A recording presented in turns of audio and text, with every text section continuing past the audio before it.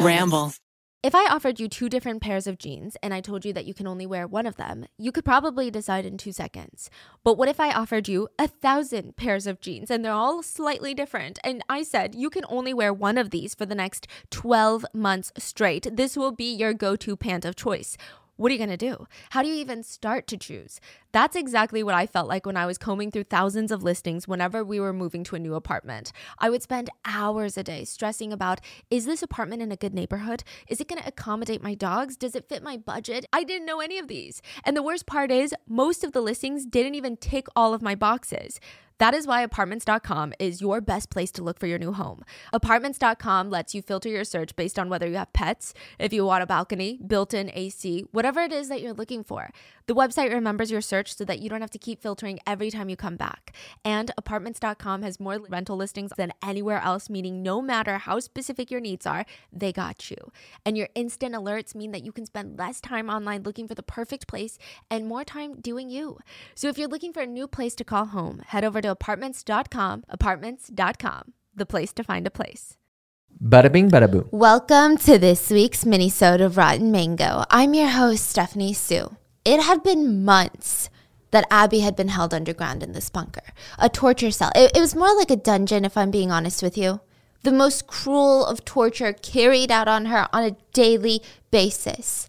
And she was done. She's freaking over it. She had spent months thinking about ways to escape, how to outsmart her kidnapper. None of it was working. So now it didn't matter if she was never going to finish grade 7. All that mattered was that she no longer had to feel this type of pain. But she couldn't let him get away with it. He forced her to get naked, but never her socks, right? Maybe she could hide a note in her socks. But this 13-year-old girl is thinking, that would probably disintegrate by the time that I'm dead and they find my body. It'll literally disintegrate into my skin. What about my shoes? Abby sat there, weak, opening the lining of her boot and trying to leave a note for anyone who would find it. Hopefully they would look. Her mom would be so mad at her for destroying a perfectly good boot, but there was no other choice. She wrote, "If you find me dead, my killer is Don Hay. He kidnapped me on the morning of March 10th. And P.S., if I am dead, it was after my 13th birthday." After writing the letter, Abby turned on the cold water in the sink. It was one of the only things inside her tiny little dungeon. She tied a sheet under the drain to tie around her neck to hold her head down while she drowned, because she couldn't take it anymore. As always, full show notes are available at RottenMangoPodcast.com, but there is a really, really detailed, intimate book on this case called Resurrection, The Kidnapping of Abby Drover by John Griffiths. The amount of detail, the emotional aspects that are encapsulated in this book, I mean, it was incredible. John Griffith was a journalist for nearly 20 years in UK and Canada. He actually had firsthand knowledge of this case. Because of that, he was one of the first reporters at the crime scene. He worked with Abby Drover on this book to share her story, and it's truly a story that sounds stranger than fiction, if I'm being honest. It's mind-boggling that this even happened, so please go check out the book. It's incredibly thorough, it's well worth a read, and the book itself starts by asking the very important question. If a child is kidnapped, tortured in the worst imaginable ways, and finally, let's say they do manage to escape, what even becomes of them? Do they go on living normal lives? Do they resort to drugs and alcohol to repress the memories? Do they lose their minds? Maybe they're in a psych ward. What are the lasting effects, even say, 20 years down the road? I think this book is really special in that sense because we get the answers to these questions. Let's start with Ruth Drover. This is Abby's mom. Abby's mom felt like this place was haunted since the moment that they moved in. But when you're a single mom to 3 girls, you can't really be choosy. I mean, the fact that this house had enough rooms so that each of her 3 daughters could have their own room, that was enough for Ruth to jump at the chance. The girls were at the age where they wanted their own space. Kathleen, the oldest, 17, Robin was 15, and Abby was 12. But the location was interesting at best. Like, that's how the real estate agents would describe it. It's an interesting location. Some might use the word peaceful, but we have hindsight on our side, so we're not going to use that word. The single family house was at the end of a dead-end street. The neighborhood, if you could call it that, didn't have a grand entrance with some like subdivision name like Windsor Place at the front. It was just a tiny little quiet turn that nobody would even take unless they knew one of the 4 or 5 households that lived on the street. It's really remote. There were maybe like 5 properties at the end of the street. They were all about 1.5 miles from the nearest town. Interestingly enough, the town's name was Port Moody. Why is that interesting? It's just moody. I don't know. It's very interesting. It gives me like Twilight vibes. And the Drover house was surrounded by woods. Just thick trees you couldn't even look past. When the whole family is home and they're cuddling on the couch watching TV, it's cute. It's like one of those TikToks where you're like, wow, I want to live that serene life. But when you're alone, or God forbid you're looking for someone, it feels like you're at the end of civilization. Just imagine standing there, looking into the depths of a forest filled with wild animals and secrets, nowhere to start, everywhere to hide. And to add to that, it's the type of town where mist and fog seem to be permanent residents. Just so misty. Everything is moist. You walk outside, your face feels moist, and you're screaming into the woods, hoping that somebody screams back. That's the type of town that the Drovers had just moved into. There were some concerns from the get-go. First of all, the real estate deal was too good to be true. Ruth was buying the house with no down payment. All she had to do was take over the mortgage of the previous owner. I mean, this is not the most common thing in real estate unless you know the previous owner. Maybe it's a friend, but not Ruth. She didn't know the owner. I mean, why would someone want to get rid of a house so nice and so new? It's only been 1.5 years since it was built. The previous owners would technically be losing money on the place. In hindsight, that was weird. But it didn't seem too good to be true because there were issues with the house. For some reason, the middle and high school in the local area in Port Moody would have buses that would come and pick up the students, right? Elementary school didn't. So Abby had to walk 1/2 mile to her elementary school every single day. It was about 30 minutes one way. Another incident that gave Ruth the creeps was when the gas wasn't working.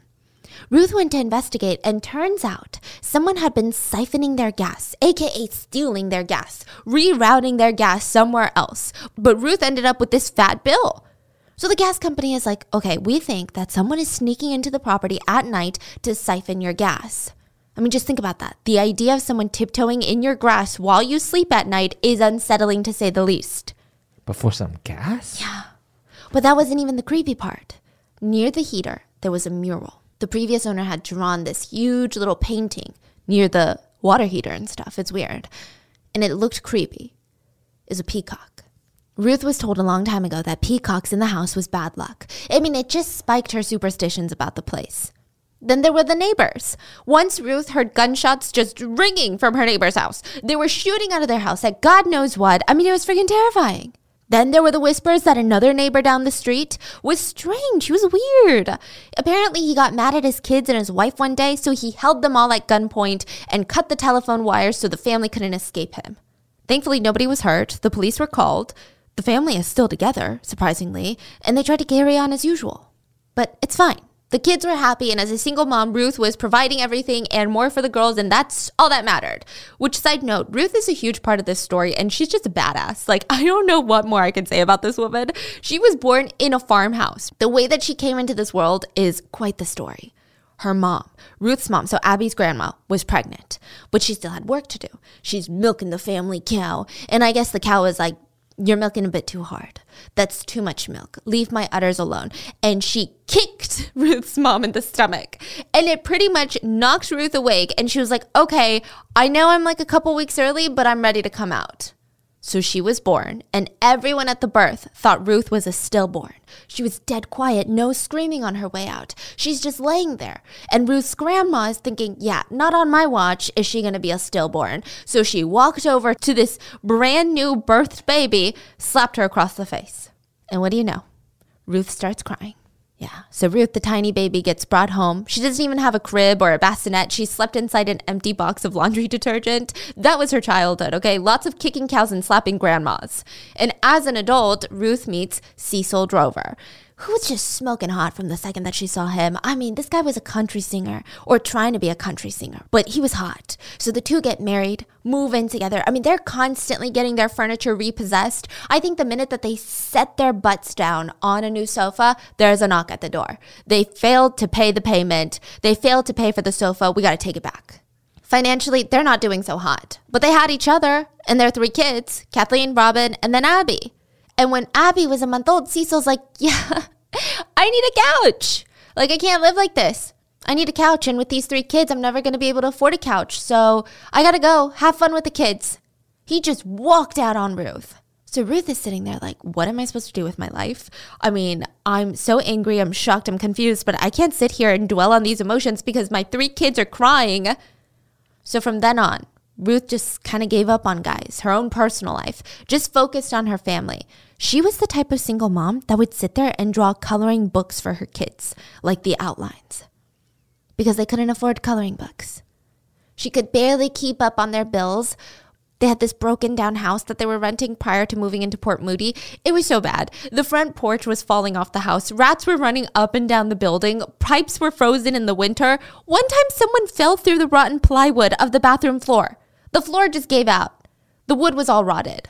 So that's great. Ruth is complaining to her landlord about these horrid living conditions like, I think this is illegal.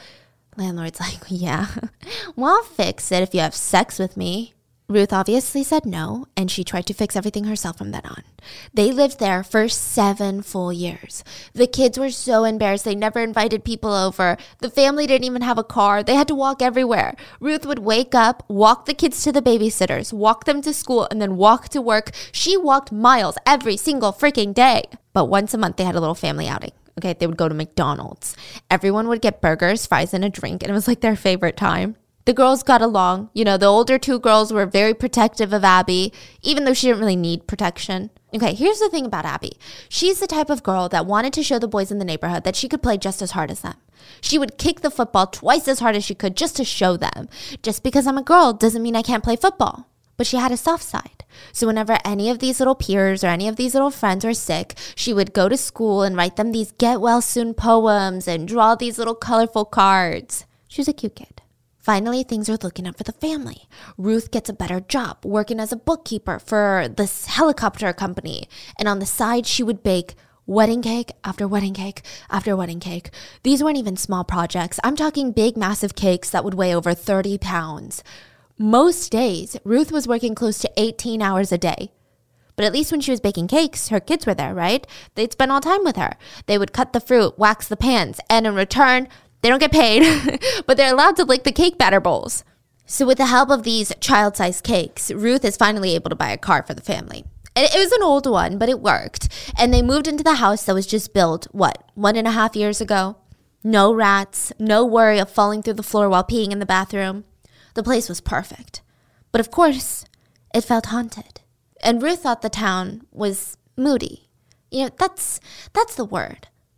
But she would have never imagined her child would go missing. I mean, what kind of mother would have stayed if they could have foreseen something like that? Ruth came home one day. She just finished grocery shopping. I mean, her mind was busy. She's got to cook, then she's got to get to the cakes, and then she has to prep dinner, clean the dinner. Oh, it's a lot. And when she finally snaps out of her deep thoughts, she realizes, where the hell is Abby? She's not home. She was supposed to be home, She's looking at the clock 30 minutes ago? I mean, it's winter time. It's too cold to be playing out. It's too dark to be having fun. The sun is setting. Where on earth is Abby? Kathleen? Robin? Have you seen Abby? She's supposed to be home. They're like, no, Mom, but I'm sure it's no big deal. She's probably out of friends. She probably lost track of time. I'll go over and see if she's around the neighborhood. So the 2 girls look, and Ruth is feeling thankful. She's like, okay, thanks. Just get her home in time for dinner. And she's cooking. Robin comes back. Her head is down. Mom, I checked with all the neighbors. I even asked all the kids, and none of them have seen Abby since they got home from school. Some of them say that they don't even remember seeing Abby at school. Robin even asked Wendy's family down the street. So Wendy and her siblings, they were technically best friends with the Drover kids. They all got along really well. And it all started with Robin's near-death experience. Yeah, a lot is going on in Port Moody. Robin was hanging out in the neighborhood with her grandma's cinnamon buns. She freaking loved her grandma's cinnamon buns, right? They were her favorite. She's eating them at the top of their street near Wendy's house. And as Robin was there eating her little dessert, a neighborhood dog starts walking up, starts sniffing at the food. Robin's one of those kind kids. She's like staring at the Cinnabon, staring at the dog. I mean, the dog looks well fed, but everybody could use a Cinnabon. So she breaks off a piece, tosses it at the dog. And I guess the dog wanted all of it. because the dog knocks little Robin down onto the ground and starts viciously attacking her. She felt the dog's teeth ripping through her skin, ripping through her boots, biting her arm, and Wendy's dad, just in time, was driving up to his house in his pickup truck, and he shooed the animal away. Honestly, Wendy's dad probably saved Robin's life, and having this shared experience of trauma brought her closer to Wendy. But even Wendy and her siblings hadn't seen Abby. Abby's best friend. That's weird. If anyone was going to be with Abby, it was them. So Ruth rushes to the school, and sure enough, the principal is like, oh yeah, Abby wasn't at school today. I was just about to call you. At 6:30 p.m. that day, Ruth calls the police. Officer Adams was called to the Drover residence to take Ruth's statement. He had been in the department for 4 years now. This was probably the most serious case he would ever take by a long shot. Up until this point, he hadn't even investigated an armed robbery. Port Moody was not a crime-swamped area. Really. I mean, it wasn't. The officers weren't even allowed backup or partners because there were 20 full officers in the police force. Only 2 squad cars on the road at any given time. Yeah, he's alone. So as he's driving there, he's thinking, okay, I gotta reach back into my memory about what happened at the police academy. I gotta think about what kind of questions to ask because this is not routine for me. I need to be sympathetic, but I gotta ask the hard pressing questions to the parents. I gotta take this seriously. This is the most serious case I've ever worked on. But even then, in the back of his mind, he's thinking, in a place like Port Moody, the kid is probably just at a friend's house, forgetting the time. So Officer Adams drives to the Drover house, and the word that he can best describe the neighborhood was damp, just damp and muddy. It's not even raining, but there's pockets of that damp soil that's muddy, and if you step in it, your boot is just going to be covered in that gunk, and then you got to get into the car. He went inside, sat down with the family to ask questions. And of course he brought up, maybe she had run away. But Ruth shut it down. So did her sisters. Yeah, no, it's not right. Even Officer Adams agreed. It didn't sound right. The idea that she lost track of time didn't make sense either. Officer Adams even wondered out loud if their biological dad had kidnapped Abby. Maybe this is some sort of parental kidnapping. But no, that didn't make sense because Cecil didn't want to be a part of their lives. And that was over a decade ago. Officer Adams decided to treat the case with urgency and even contacted neighboring police departments to check if anyone had seen Abby, as well as reached out to local hospitals, make sure she wasn't hurt anywhere. There was going to be a police officer roaming around tonight to make sure if she was out, they were going to bring her home. I mean, they were taking this a lot more seriously than a lot of other cases that we've covered. But I think deep down, at this point, they still expected Abby to come home. But she wouldn't. And soon that would be very, very clear.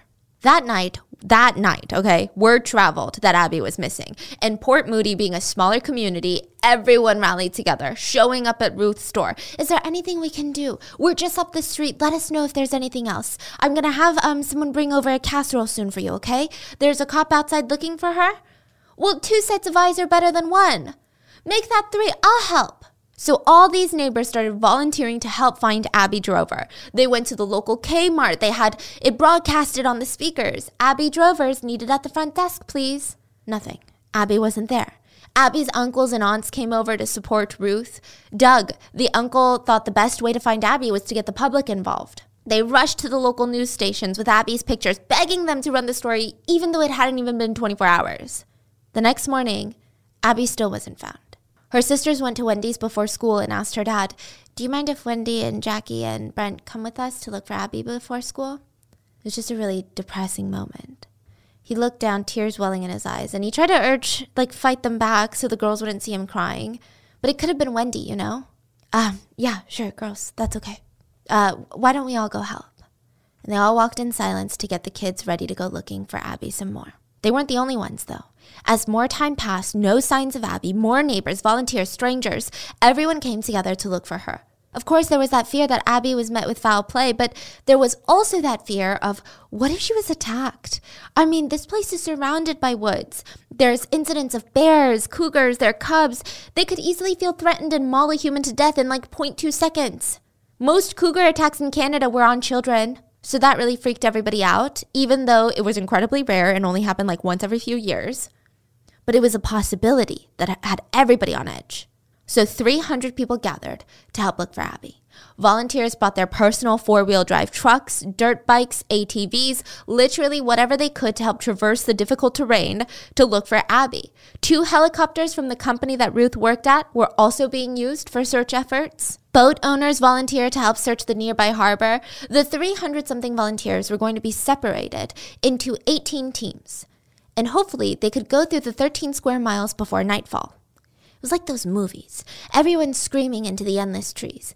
Abby! Abby, where are you? You could hear the whirring of the helicopter above just chopping away at the air. When it was sundown, you could see the lights shining through the forest from the helicopter. Wendy's parents were there, searching for Abby. But it wasn't looking good. It was nearing the end of the night and no good news at all so far. It's like Abby had just vanished into thin air. Wendy's dad was searching by foot when a fellow volunteer tried to break the silence. You know the family? Yeah, I do. My daughter Wendy, well, stepdaughter, is very close with the Drover sisters. Oh, that must be tough. I'm sorry to hear that. Hopefully Wendy's holding up during all of this. But what did you say your name was again? Oh, Dawn. Dawn Hay. Remember the letter. Oh my God. Dawn Hay would be a name that repulsed Abby from then on, and anytime she ever heard it for the next, probably the rest of her life. If she could curse at him, she probably would. But she lost her voice. She tried screaming at the top of her lungs. Nobody could hear her. God knows how long she screamed. I mean, she looked down at her hand. There were 7 ink lines. She had drawn a line for each day that she spent in this concrete bunker. The bunker was small, about 7 feet by 8 feet. The ceiling was only 6 feet 7 inches tall. Stuffy, dusty, miserable. It had one tiny little bed in one corner, a sink, a small desk, a shelf is a better word of describing that desk, a portable toilet near the bed, and the tiniest little bit of walking space. It was about, 5 steps? It was so narrow that you're not really walking. You're like inching through things. You barely had space to turn around in that little floor space. There was no fresh air ventilation, no windows, just a tiny little light bulb for the entire room, and it was filled with dust, spiders, a moist-smelling mattress that she was forced to lay on all day, every day, the heavy door that wouldn't budge, there wasn't even a handle on the inside, and a rapist that would come down to torture Abby. Abby said in the beginning she hated herself for trusting him. She thought for sure she would be safe getting a ride to school from him. I mean, she was a close friend's father, Wendy's dad. If she couldn't trust this man, who the hell could she trust? But before they even got into the car, he dragged her into the dungeon. Yeah, the dungeon. And when she tried to rush out, he slammed her down and said, I don't want to see you hurt. Don't scream. She said, why are you doing this? What are you doing? He forced her to sit on the dirty mattress, and he told her, I want to play house. I'm the dad, and you're the mom. Abby was 12. She was a virgin, but she knew what that meant. And she froze. He forcibly undressed her, and he attempted to rape her. It didn't work the first time, but he got dressed and yelled, Quit crying! I'm going to let you go before school gets out anyway today. For a second, she believed him. For a second, she thought, okay, maybe this guy just tried to rape me. It didn't work, so he's going to let me go. But then he brought out the handcuffs. She was handcuffed to the concrete wall above the bed, and her foot was chained to the footboard of the bed. Dawn turned to leave, and before he slammed the door shut, he said, this is so rich, by the way. I hate this guy. He says, don't think that you're the only one who's scared here. I'm pretty damn scared myself, okay? Ah, yes, poor grown man pedophile Dawn. He is so scared. That was a week ago, and the only thing that Abby had for the past week to keep her comfort was the radio. She heard about her own disappearance case, how everybody was out there looking for her. She was so angry whenever anyone mentioned the idea that she could be a runaway. I mean, she's 12, okay? She loves her family. Why on earth would she run away? It was dumb. The whole thing is infuriating. The idea is stupid. She was miserable, but Dawn didn't care. He had thrown her in there so that he could rape her at any time that he wanted. And he did. He didn't care that she was sobbing. In fact, he used the assaults as a time to threaten her. He would tell her, be quiet. Don't you ever dare turn up the volume on that radio. If you do, I'm going to strangle you. Nobody would find you. I would put your body in the ocean. Do you hear me? Please don't. How could you even do this to me? I'm just 12.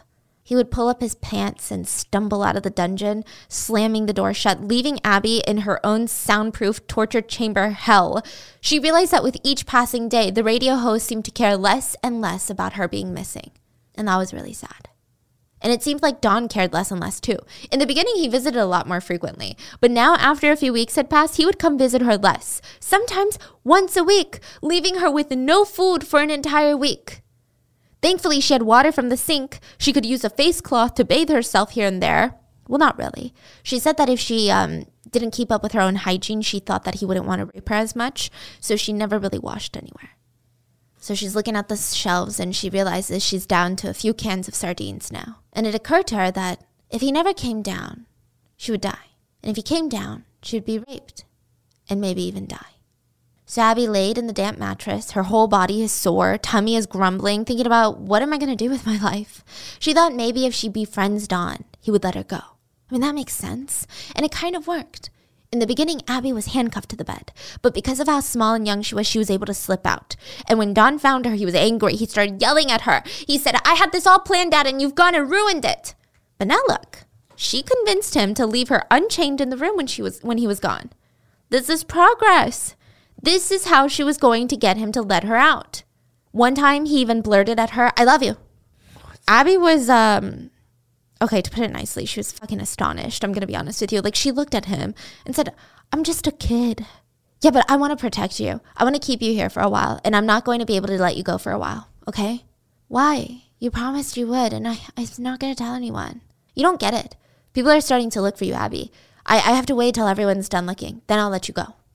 Looking back, she realized that he lied, every single time. He wasn't going to let her go. So she stood on the bed, pounded on the walls. She could hear voices here and there, but they couldn't hear her. She was screaming, help, help, help me out. Nobody heard her. So she sat on the bed, dejected, trying not to panic. I mean, it was a roller coaster. Sometimes she wanted Don to die. Other times she was worried that there would be a fire inside, or she would die, or if he would die, surely she would die. She started taking inventory of the food she had in the room. Sometimes it was 1 to 2 cans of sardines. Sometimes she had some canned peaches and some crackers. Sometimes days would go by where she wouldn't eat a single piece of food. She had to ration it out. I love meal deliveries. In fact, I love everything about having my meals delivered straight to my doorstep, except the delivery fees. That's why I signed up for the Dash Pass, an exclusive membership from DoorDash that lets you make an unlimited amount of fee-free orders for eligible orders. Whether it's food from your favorite restaurants, groceries from across town, or anything in between, the Dash Pass can get you $0 deliveries and lower service fees on eligible orders. That means you can easily save money at your favorite restaurants and grocery stores. The Dash Pass practically pays for itself in 2 orders on average. The math is mathing.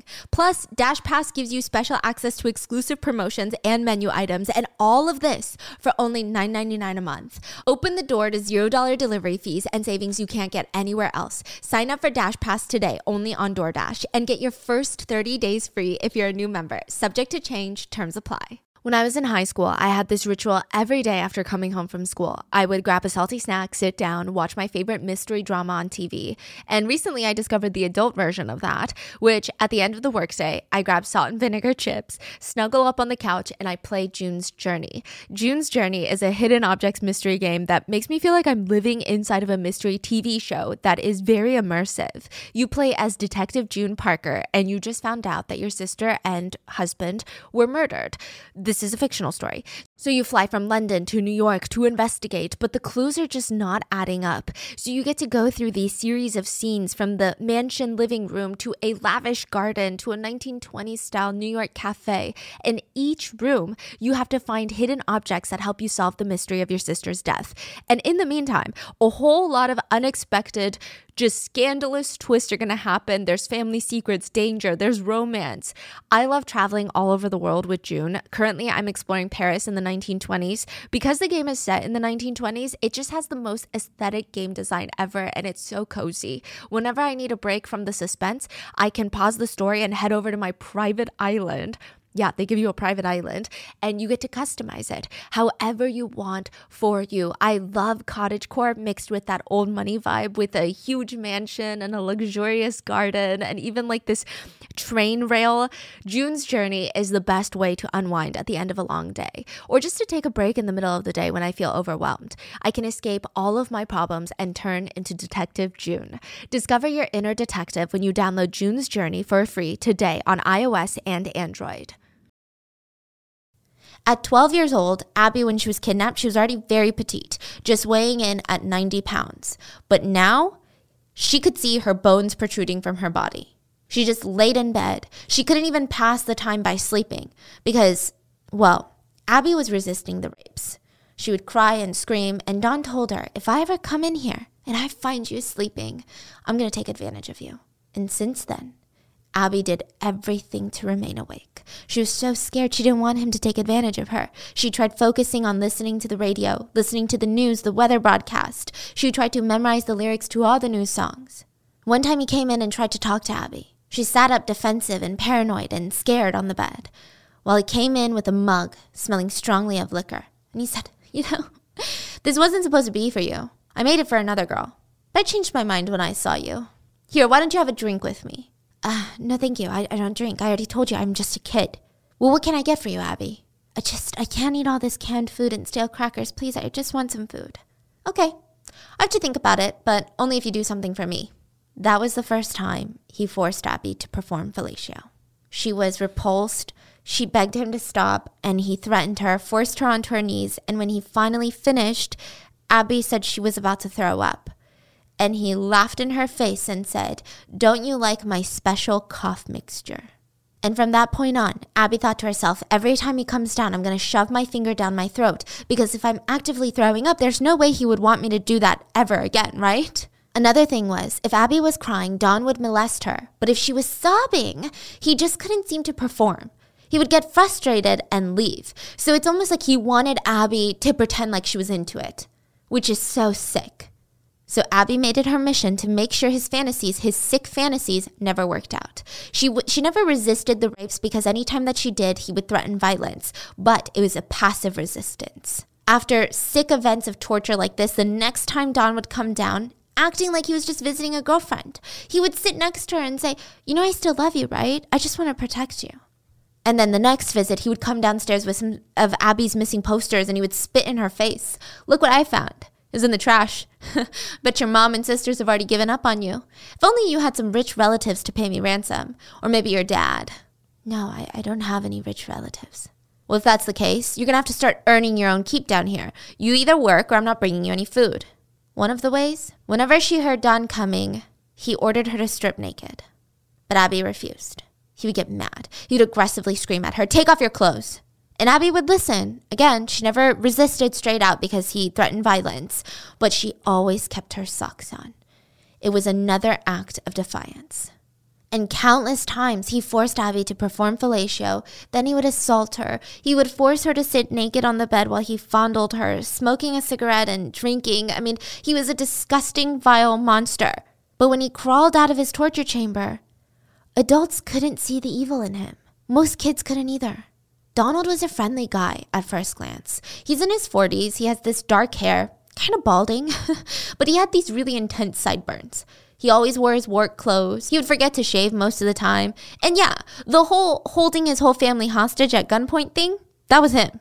It was alarming. Wow. But people in the neighborhood seemed to see him as an unfrightening character, even after all of that.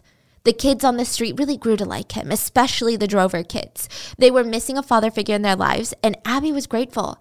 Don would do things for her, like clean her rock tumbler, assemble things. He would spend time with her, play fight with her, play wrestle with her. He told the Drover girls, "If you guys need to use my workshop, it's always open." So it felt like the kids' very own clubhouse. So when Abby Drover went missing, Don was really worried. His wife Hilda loved that about him. Just so caring, so concerned, a family man. Hilda really loved him when he wasn't drinking. He had stopped recently, on Valentine's Day of all days. That was his gift to her. It's kind of romantic, I guess. Hilda had 3 kids, Jackie, Wendy, and Brent. They weren't Don's, but he treated them well, like a real father. The guy was hardworking. He worked hard to provide for the family. And when things were good, they were great. But then sometimes the guy would find vodka again, and the whole life would just fall apart. It was almost instant, predictable. One sip would lead to a week of blackouts, lost jobs, angry fights, and really shady behavior. And to add to that, Don said, "We can't have sex anymore," to Hilda, because all that drinking made me impotent.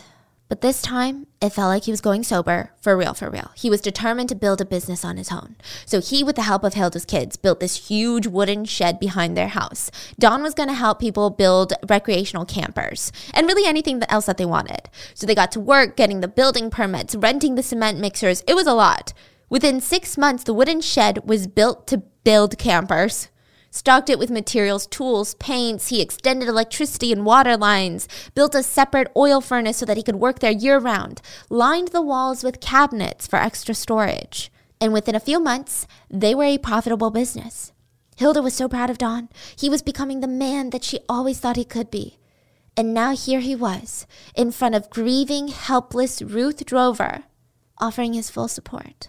Hilda thought she was the luckiest woman on the planet. I mean, throughout the whole ordeal, Don would stare off into the wall in pensive thought. What's wrong, sweetie? I wonder where she is, poor girl. Such a terrible thing to happen to such a nice family. Makes me really appreciate what we have, Hilda was sad. Yeah, I just feel so bad. It's so upsetting. Don was proactive in trying to help the Drover family. He would take his kids to go help searching for Abby. He took his stepkids. He took Abby's sisters. He would leave his wife to comfort Ruth, and Hilda would try to break the silence and bring some optimism. She would say, well, Ruth, Don and I are very fond of Abby, and Wendy's 15th birthday is coming up. We're sure Abby's going to come, okay? Neither of these women knew that Abby was a lot closer to home. She was less than half a block away. Ruth had a lot of surprises coming to her, like the fact that her ex-husband, Cecil Drover, the father of her children that abandoned them over 10 years ago, well, he only lived like 600 miles away and he was coming to visit. The police had reached out to him and let him know what was going on. They wanted to get his alibi, clear him from the suspect list. So now he wanted to come help find Abby. It was just a really awkward moment. I mean, the guy shows up, full suit and tie, at Ruth's doorstep. There was awkward silence. Cecil's trying to ramble like, Ruth, I wish I could have seen the kids growing up. I can't tell you how bad I feel about this. They hugged. There was no lingering emotions. But the kids were really excited to see their dad.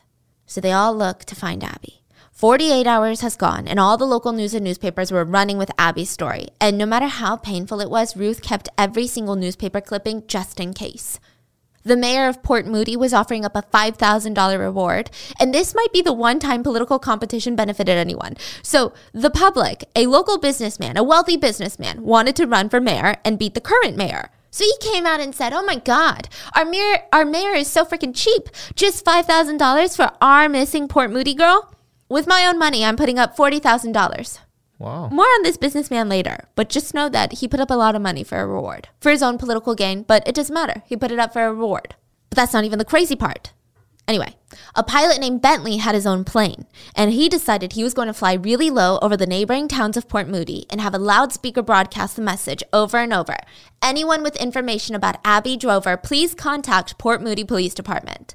It was so ominous, people said it sounded like God himself was talking to them. It was like a booming voice from the sky. It was weird.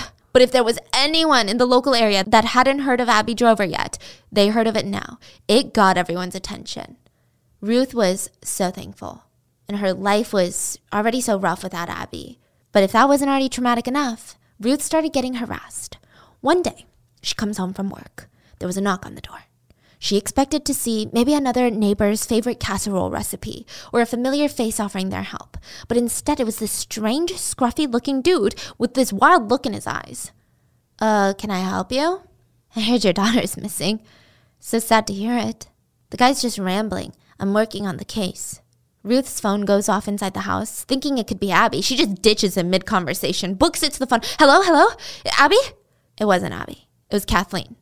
But Kathleen is frantic. What's going on, sweetie? Did something happen? Is it Abby? Mom, watch out. Please be careful. I was on the way to play tennis with a friend, and a really, really weird-looking guy. He looked crazy. He stopped and asked me if I knew where the Drovers lived. He said he's working on the case. I didn't tell him, but he's asking everyone, so he might know where the house is. Just don't open the door for the guy. He's weird. Something is wrong with him.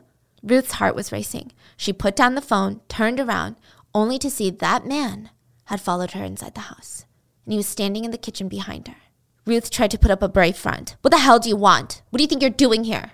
I would like some water, please. I'm working on the case, ma'am. Just looking to see where Abby lived. Well, if you don't get out, I'm calling the police. And with that, his eyes got crazier and he sprinted out the door. The police were able to find him, and they said, and I quote, "Sorry, Ruth. Apparently this guy's brains were fried from sniffing glue. We told him to get the hell out of Port Moody." Ruth's life was a roller coaster. It was rough. Now, the police, on the other hand, they were going through it too. This is a lot of attention. A lot of the whole country of Canada is really looking at them like Port Moody girl is missing, like in a town where nothing happens, where neighbors leave their doors unlocked. Are you kidding? So one of the initial steps for the police was to look at all the sex offenders in the area. Don Hay was a person of special interest. The record showed that he had a colorful record, married 3 times, divorced twice due to his own infidelity, did some time in hospitals for alcohol abuse. I mean, the police knew him personally for him, trying to shoot his wife and kids when he held them hostage that one time. Miraculously, the dude got off on just probation. But 18 years ago, Don apparently had tried to rape a minor, a young girl named Faith. There was a whole trial and everything. Faith testified, but this is wild. The jury found Don and his brother, he raped a girl with his own brother, guilty, but only sentenced them to 2 years in prison. And because of that, Faith committed suicide. So the police, they show up at Don's little wood work shack. They knock on the door. Donald Hay, Port Moody Police. He wiped his greasy hands on his pants. Oh yeah, hello, how can I help you? Come in. He seemed cool, nonchalant, unbothered. Just wanted to ask you a few questions about Abby Drover. Oh yeah, it's terrible what's going on. She used to come here and play with our kids. We've been all out looking for her. In fact, I think my kids have gone out every day. I've gone out maybe like twice a day. More than any of the neighbors combined. It's really affected us. I mean, I hope they catch the bastard, Hang him high. The officers thought it was interesting. I mean, a lot of people thought Abby had been kidnapped at this point. But so far there had been no body and nothing, so everyone was trying to remain optimistic. Maybe Don was just a pessimist. Will Don mind if we look around? No, of course not. Doing whatever I can to help. The 2 officers walked around the shed, pointing their flashlight into cabinets, into crevices, into workbenches. Nothing was suspicious. There was no attic, nothing really. And Don was cooperative. Maybe they had the wrong guy. Not saying Don's a good guy. Maybe it's not the guy on this case. So they thank Don and they leave. Abby was just below their feet. How did he hide it? In a cabinet with a false floor. They opened one of the cabinets and it just looked like a cabinet where the ground is like the wooden part looks like the cabinet ground where you put stuff, right? Oh, so you open the cabinet and it's under that cabinet. Yeah. Wow. She could probably hear them, but they couldn't hear her. Hilda didn't know about this and she didn't connect the dots. But she felt like Abby's disappearance was sending Don spiraling. Maybe he was having a midlife crisis of sorts because Hilda came home one day and found him sprawled out on the floor unconscious with an empty prescription vial next to him. Which, side note, this is terrifying, not because we give a fork about Don, but because Abby is in a dungeon that nobody but Don knows about. Hilda rushes him to the hospital where his stomach is pumped and he is saved just in time. He had taken a near fatal overdose. And of course, later, he's questioned by psychologists and he's like, well, honestly, I just wanted to end my life because my business isn't going well and I'm depressed. The hospital decided to keep him for 10 days. 10 days Abby would go without food. After 10 days, he left the hospital, went back to work, and Abby was weak. When he slammed open the door, she felt relief, anger, depression. I don't know. I'm sure there's a lot of complex feelings. She's so weak she could barely get herself to sit up. He opened her up a can of SpaghettiOs, and she devoured it with a stale piece of bread. She tried to be nice, even though I'm sure she was literally on the brink of death, and she said, "Thank you. I ran out of food. Why haven't you been coming?" Don wasn't having it. He snapped at her and then yelled at her for not cleaning the place. Yeah, like she had the energy. He said if she keeps this up, he's not going to take out her poop bucket. And he stormed out. And Abby, fueled by the SpaghettiOs and her pure anger, tried to work out a bit, while she's trapped. But she had no energy. I mean, all she had the energy was for spending hours laying there thinking of all the ways to escape. She knew Don was getting frustrated with her. She was happy, but she also didn't know what that meant. He kept complaining that she cried too much and that she was too annoying and things weren't going as planned. And why couldn't she just go according to his plan? But if she kept it up, what would happen? Would he let her go or would he kill her? She didn't think that right above her, something very scary would soon happen to her own sister. One day, Robin went over to hang out with the Hay children, and she ended up in the shed looking for them. The shed really wasn't her favorite place anymore. And it's not because she felt like a weird energy or felt like her sister was underneath it. It just was depressing. Don no longer left it open. He put up this beware of dog sign. He did have a Doberman, but the energy was just different. Maybe everybody's energy was different in Port Moody. Everybody felt like a predator was on the loose. When Robin opened the door, she found Don standing there, smiling at her. She said, "It's my birthday." Who said that? Robin, it's a birthday. And he grabbed her, pinned her on the ground. And Robin was so shocked she froze, and they stared at each other in silence until Wendy walked in through the door. Without even skipping a beat, Don goes, "Oh, hey, Wendy, help give me Robin the birthday bumps. It's her birthday." And the two of them play wrestled Robin. But ever since then, Robin felt strange. It didn't seem like it was in good fun. And she no longer felt comfortable alone with Don. Don didn't care. He didn't even seem to notice. He was too busy plotting how to get rid of Abby. She just wasn't doing it for him anymore, you know? He always left liquor in hopes she would drink it, but instead, she would use it to treat her cuts and scrapes to prevent infection, which is kind of wild and brave. I mean, Abby knew the risk of infection was high there. The entire place was teeming with spiders and other insects, just crawling all over the place. Don had stopped emptying out the portable toilet, so the air was thick and putrid. Not that there was great air ventilation to begin with. During her captivity, Abby had her first period. And Abby thought, okay, maybe he's a sick pedo and he's no longer going to be interested in me because I'm transforming into a woman now, right? But he seemed overly excited about all the changes her body was going through. And then slowly 6 weeks turned to months and Abby realized it was her 13th birthday. All she wanted was a birthday cake from her own mom. And for the first time since her nightmare, Abby wanted to do something for herself that didn't involve trying to escape. She grabbed a few pieces of bread, peanut butter, made a makeshift cake, grabbed the paint can in the corner, and painted herself a special greeting on the table. Happy 13th birthday, she wrote. She was genuinely kind of excited to show Don. Maybe he would be happy that she was trying to make the place a home. I mean, that's what he always wanted, right? But when he came down, he flew into a rage. He demanded that she paint over the birthday sign right now. Abby sobbed. Just a week ago, this guy had come down begging her for more assaults and more disgusting, vile things because it was his birthday. He kept saying, come on, it's my birthday. Abby despised this man. He was completely evil. He even made her work by stitching, and if she didn't do it, he would say that he would shoot her and dump her in the ocean and fill the cell with cement like she was never here. Abby didn't know what to do, but Don did. He wanted Abby to die. That was the plan. He was sick of her crying all the time. I mean, did she really have to cry when he raped her? Jesus. So that's why he's scheduled to go on vacation with his whole family for over a week. He knew at this state, this physical, mental, emotional state with no food, nothing, for over a week in her already horrible physical state, she would surely die. With his plan in motion, Don was in a good mood again. He's trying to lay off the alcohol, be loving with Hilda. He was trying not to even take a sip of alcohol throughout the entire trip. They were going on a week-long trip to the U.S., California. It's going to be fantastic. The whole family had fun. Don had fun, the kids, but right when Don got home, he left. You would think, oh, he's going to go check on Abby, right? Mm-hmm. No. The whole trip, all he could think about was drinking some alcohol. So he went to a local hotel, got drunk with a random woman, and stayed there for 10 full days or something. So not only did he take a week-long vacation, but he went and stayed at a hotel, really trying to kill Abby. Finally, when he got back home, he begged Hilda to take him back, and she did. And when he went to check up on Abby, he was pretty confident she was dead. He brought some food just in case. So he stood outside the bunker door with a bucket of fried chicken, preparing to see the dead, malnourished body of a 13-year-old girl rotting in his dungeon.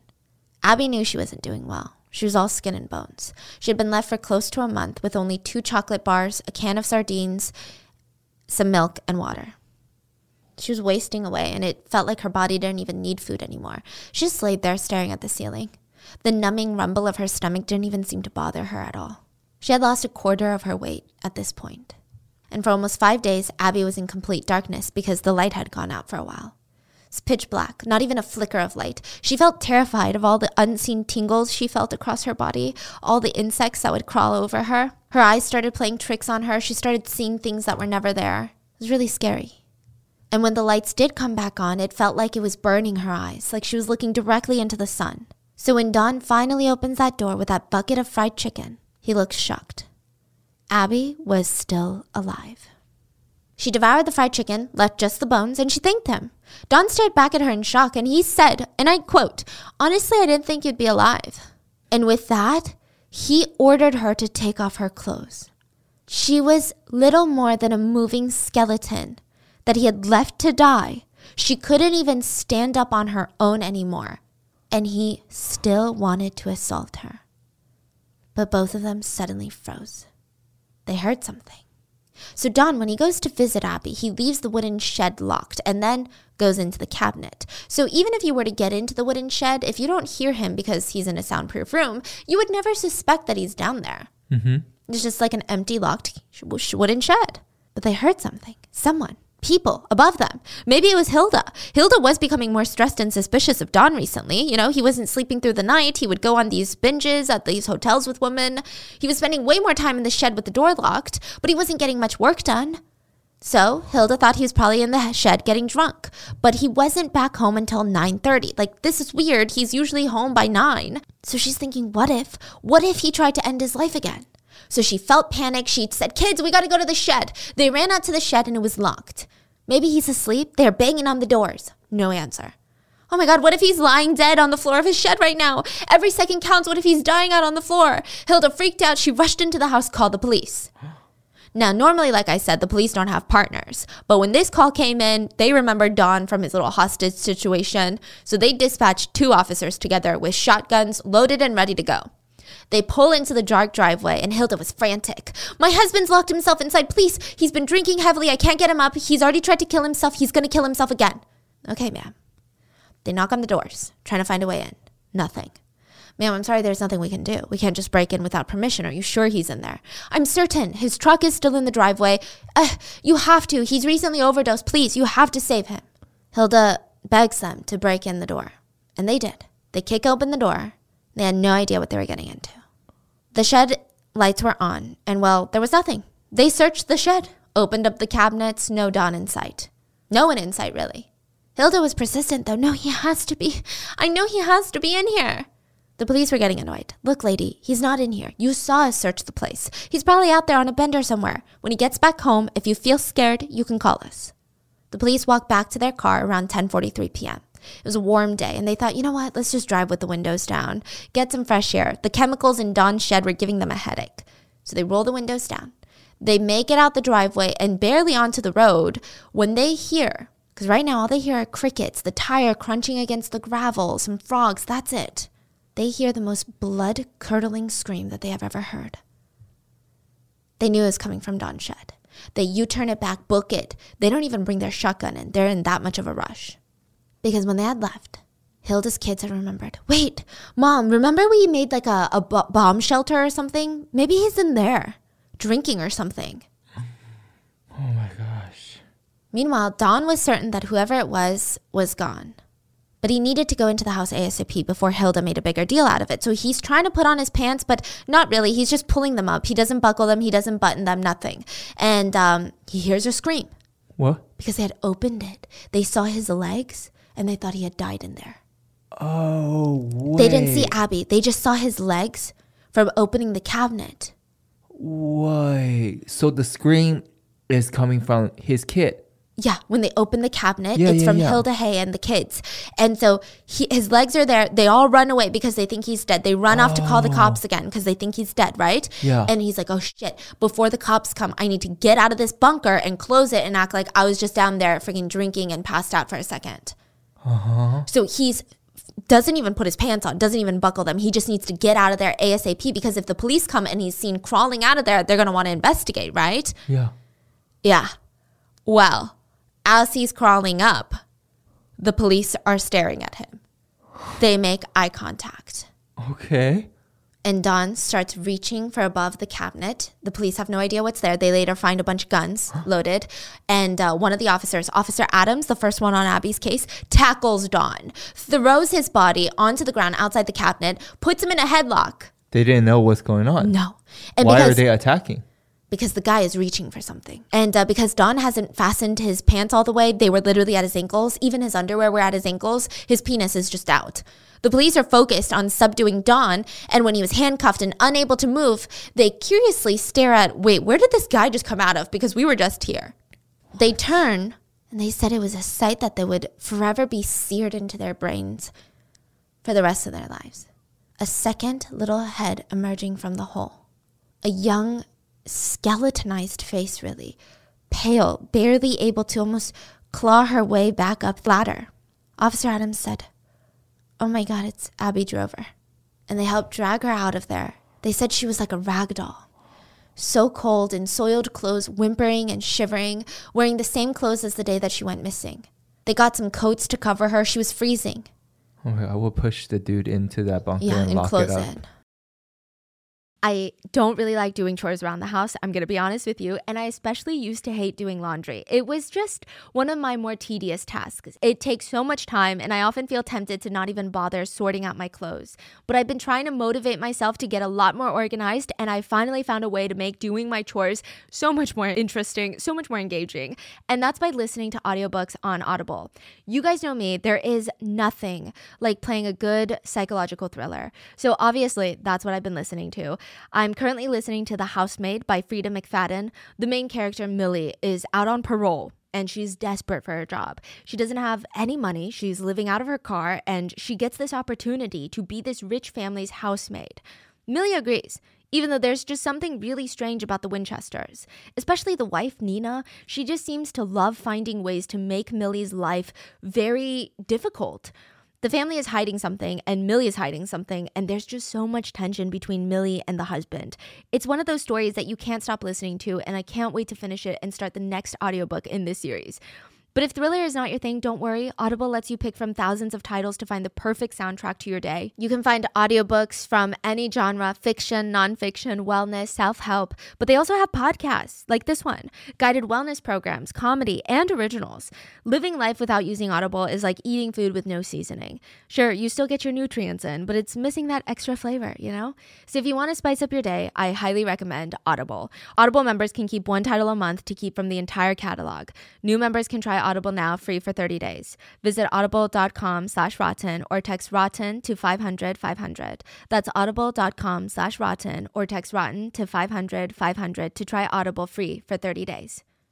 The wait is over. That is right. Season 5 of The Kardashians is here. Just when you thought life couldn't get any faster, they're punching it into overdrive. Kris, Kourtney, Kim, Khloe, Kendall, and Kylie are back and continue to defy expectations in all their endeavors. So get ready to go behind the glitz and glamour of the most iconic family on television. The all-new season of The Kardashians premieres May 23rd, streaming on Hulu. And when they look up once more, they see Hilda and her daughters in pain, watching the entire scene unfold. I'm sure Hilda carried a lot of guilt with her. She didn't know. She really didn't know. This is not one of those situations where it's like, how did she not know? She genuinely didn't know. Hilda was terrified at the fact that her kids were living with a man that posed such a threat to children. She felt guilty that her husband had kidnapped Abby, but she also felt so happy that Abby was alive. I mean, it was so many complex emotions. Dawn was arrested. Abby was on the cold ground of the workshop, covered in coats, just sobbing uncontrollably in a fetal position. They had her rushed to the hospital. And now it's time for the police to go through the whole. They said the fact that she was less than half a block away from home was so depressing.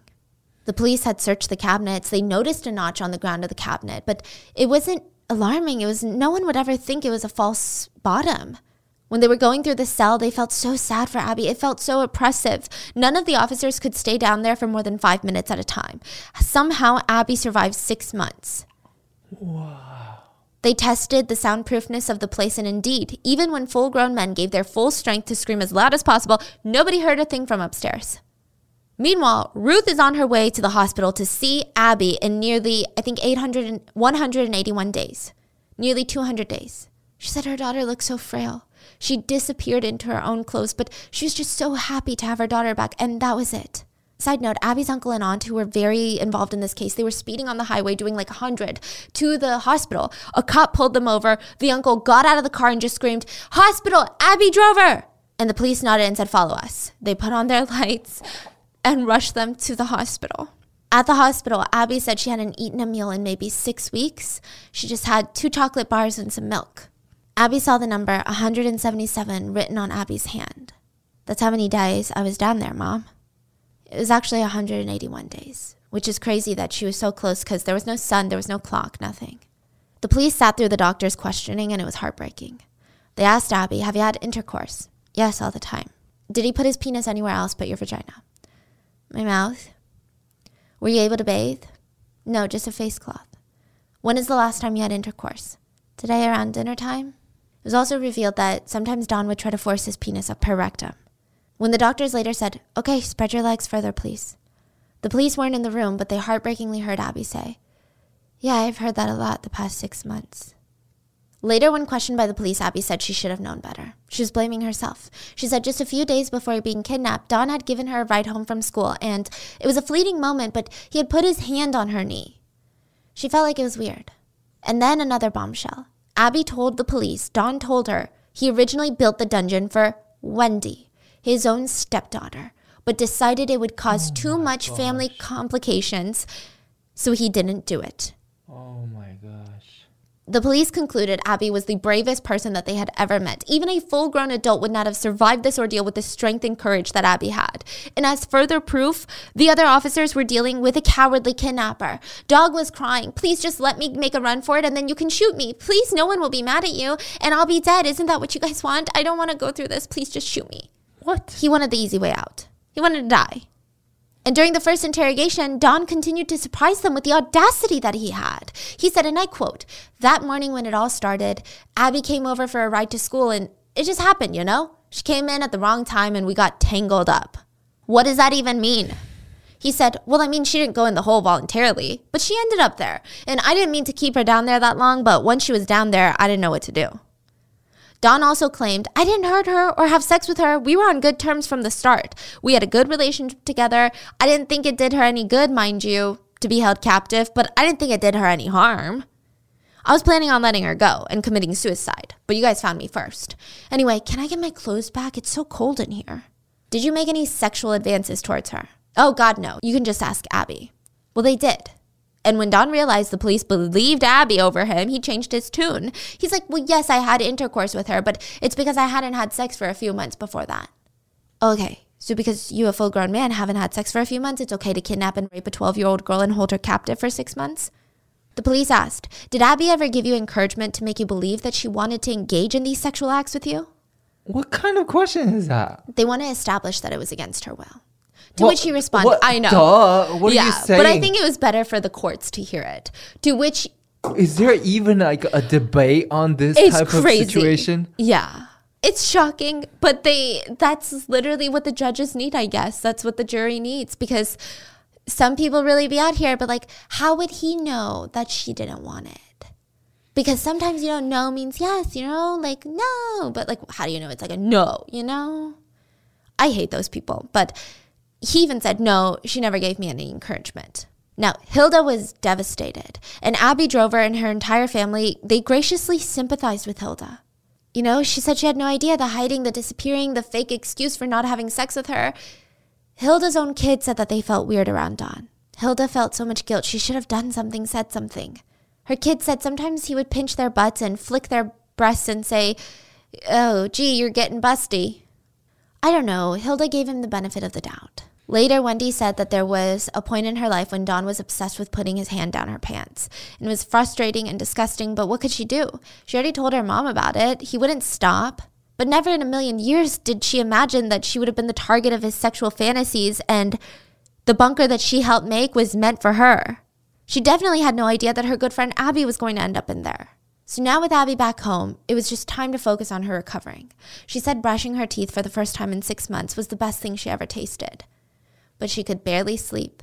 She would manage a nap here and there, and her stomach had shrunk so much she could barely eat without feeling cramped and pained.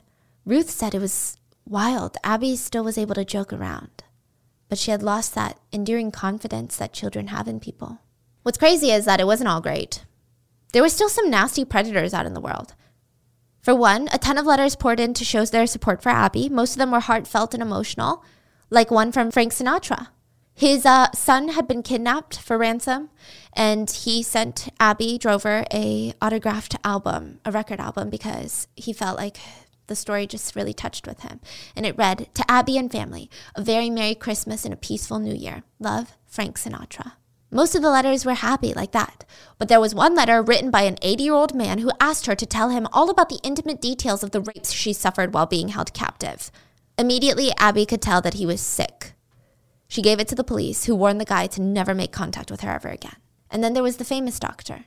He was in Toronto requesting to see Abby. Apparently, he was some hotshot doctor in child sexual abuse cases. So Ruth agreed. Abby would go to his hospital, spend a few days, if not a week, in his care, and Abby was not enthusiastic, especially when she realized that the doctor was creepy. He had her remove her clothes and lay on the examination table, and though he never touched her, she just knew it was weird. He took too long looking her up and down. There was something gross about the whole thing. And then during one of the visits, he kept asking her to sit on his lap. She ran out the door and told her mom that she refuses to go back to see him. Ruth was beyond upset. She wanted to go to the police. But Abby told her, no, please, nobody's going to believe me. After everything I went through, they're going to say it's my imagination because I'm paranoid and traumatized. But later it would come out that the doctor's young patients accused him of groping and doing very inappropriate things. Allegedly, he had molested up to 22 different children. That was very traumatic. But Abby also had some awkward moments. There was a nice adult who was trying to welcome her back, but instead awkwardly said, I'm so happy you're back, Abby. You didn't miss anything, so don't worry. The weather was terrible anyway. And Abby just laughed it off. Abby's 13, but she was mature enough to know that how she perceived things and how she took all these weird sayings and awkward moments was the way that she could move on. Police officers said that Abby was very different from other 13-year-olds. In one way, she was a normal 13-year-old, but there was this unmistakable aura of maturity and intensity. It was like there were two people in there, the child she was before and the person that she is now. And maybe she got it from her mom. Because guess who the family spent Christmas with that year? Hilda Hay and her kids. Wow. They too were victims of Dawn. They really were. Police found out that in the family bathroom, in the heating duct, someone had put an angled mirror and was using another mirror to watch the two stepdaughters shower. What? Yeah. So he put like a mirror, in the vents, yeah. So he would angle it from one angle so that he could see them and then angle the reflection. It's complicated, but... Wow. So meanwhile, in preparation for the trial while in prison, Don was a coward. He tried to take his own life multiple times, each time rushed to the hospital and saved.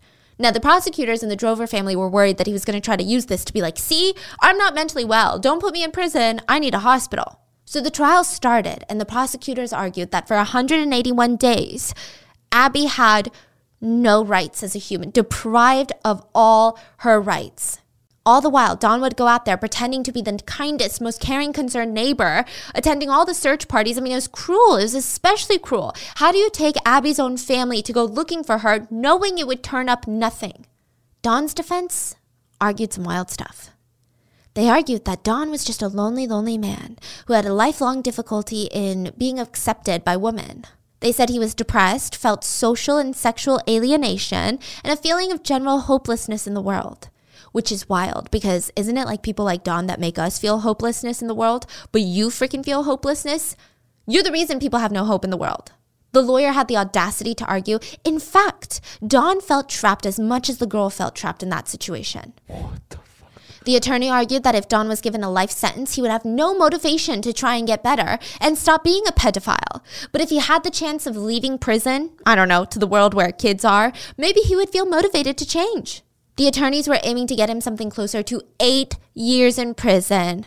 Yeah, just why not? What's the risk anyway? Just a bunch of innocent young children?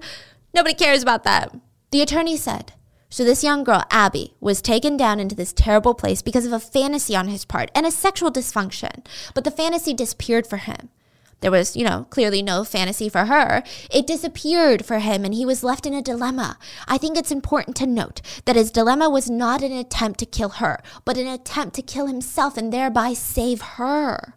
So they're arguing, no, Don wasn't trying to starve her to death, even though it just looks like that. He was trying to starve her nearly to death and then kill himself and then leave a letter in hopes that someone would read that letter and save her before she died, but she was nearly dead because he starved her.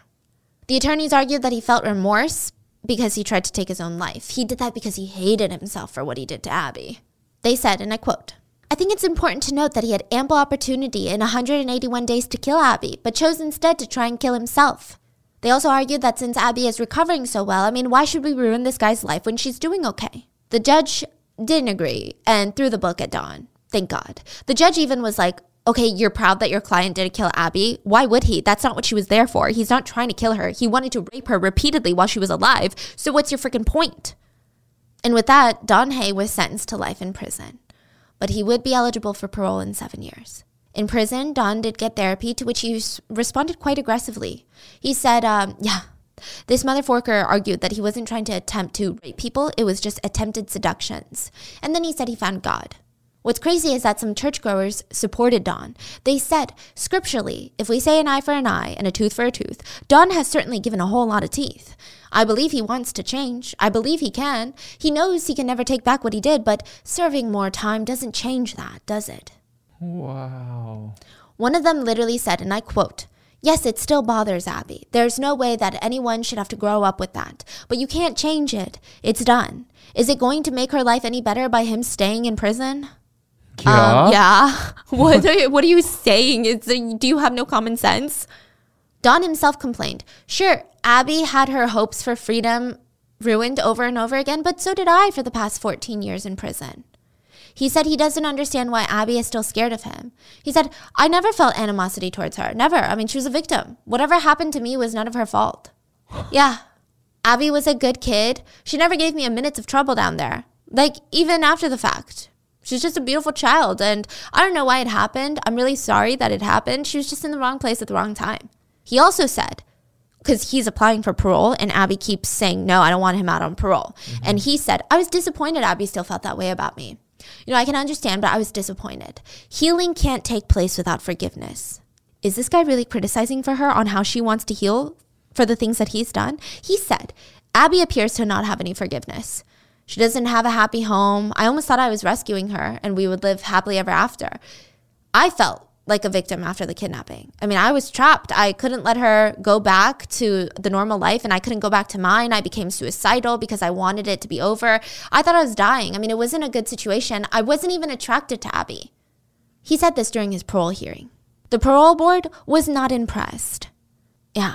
He also said very, very scary. Yeah. He also said the psychiatrists are wrong for labeling him as a pedophile. He said that he knows himself better than they do, and psychiatrists just want to be original and put these scary words on people. And then he said he feels sorry for Abby. Not he's sorry to Abby, feels sorry for her. So, wow. I mean, I'm glad he showed his true colors, because he was denied parole over and over again and eventually died in prison in 2012. As he should. Now, here's where it just gets more depressing. Remember the political opponent of the mayor, the wealthy businessman that put up $40,000 in rewards? Mm-hmm. Well, really bizarre thing. He lied about being an orphan. He was not an orphan. But worse than that, he was convicted of sexually assaulting 3 teenage employees. And more depressing is that, you know, life, there's no limit to how many predators you encounter in your life, especially as a woman. There's no guarantee it's just one. Because when she grew up, Abby was hitching a ride from this older guy, and she was wearing heels, pertinent to the story. The guy was supposed to drive her in one direction, but he's going the other way. So Abby starts getting worried and tells him to pull over and let her out, but he said, "No, we're going to have sex." Abby grabbed her heel, pointed at him, and she said, "Come any closer and I'll beat you in the face and head." The guy hesitated, but he tried to be tough. He said, "You can't fight me." Abby looked him in the eye and said, "I will die trying." And she meant it. And he could see that she meant it, because she was not going to be a victim again. She would rather die. He let her out. She went to the police, and her description of the guy matched with the rapist that had been raping several girls in the area. I don't know if he was caught, but Abby did move on. She got married, had some kids. She said that she was a crazy protective mom because, you know, after everything she went through, when her son was a teenager, he was so frustrated, like, just let me be. Other kids are doing it. So one day, she sat him down with a few newspaper clippings and told him what happened. And he cried for his mom. And he said he understood. It would be hard, but he understood. And now I think she is in a family business with her son, who is now 40. Ruth stayed friends with Hilda before she passed away in 2007. A lot of healing, a lot of just devastation. And that's the crazy story of the kidnapping of Abby Drover.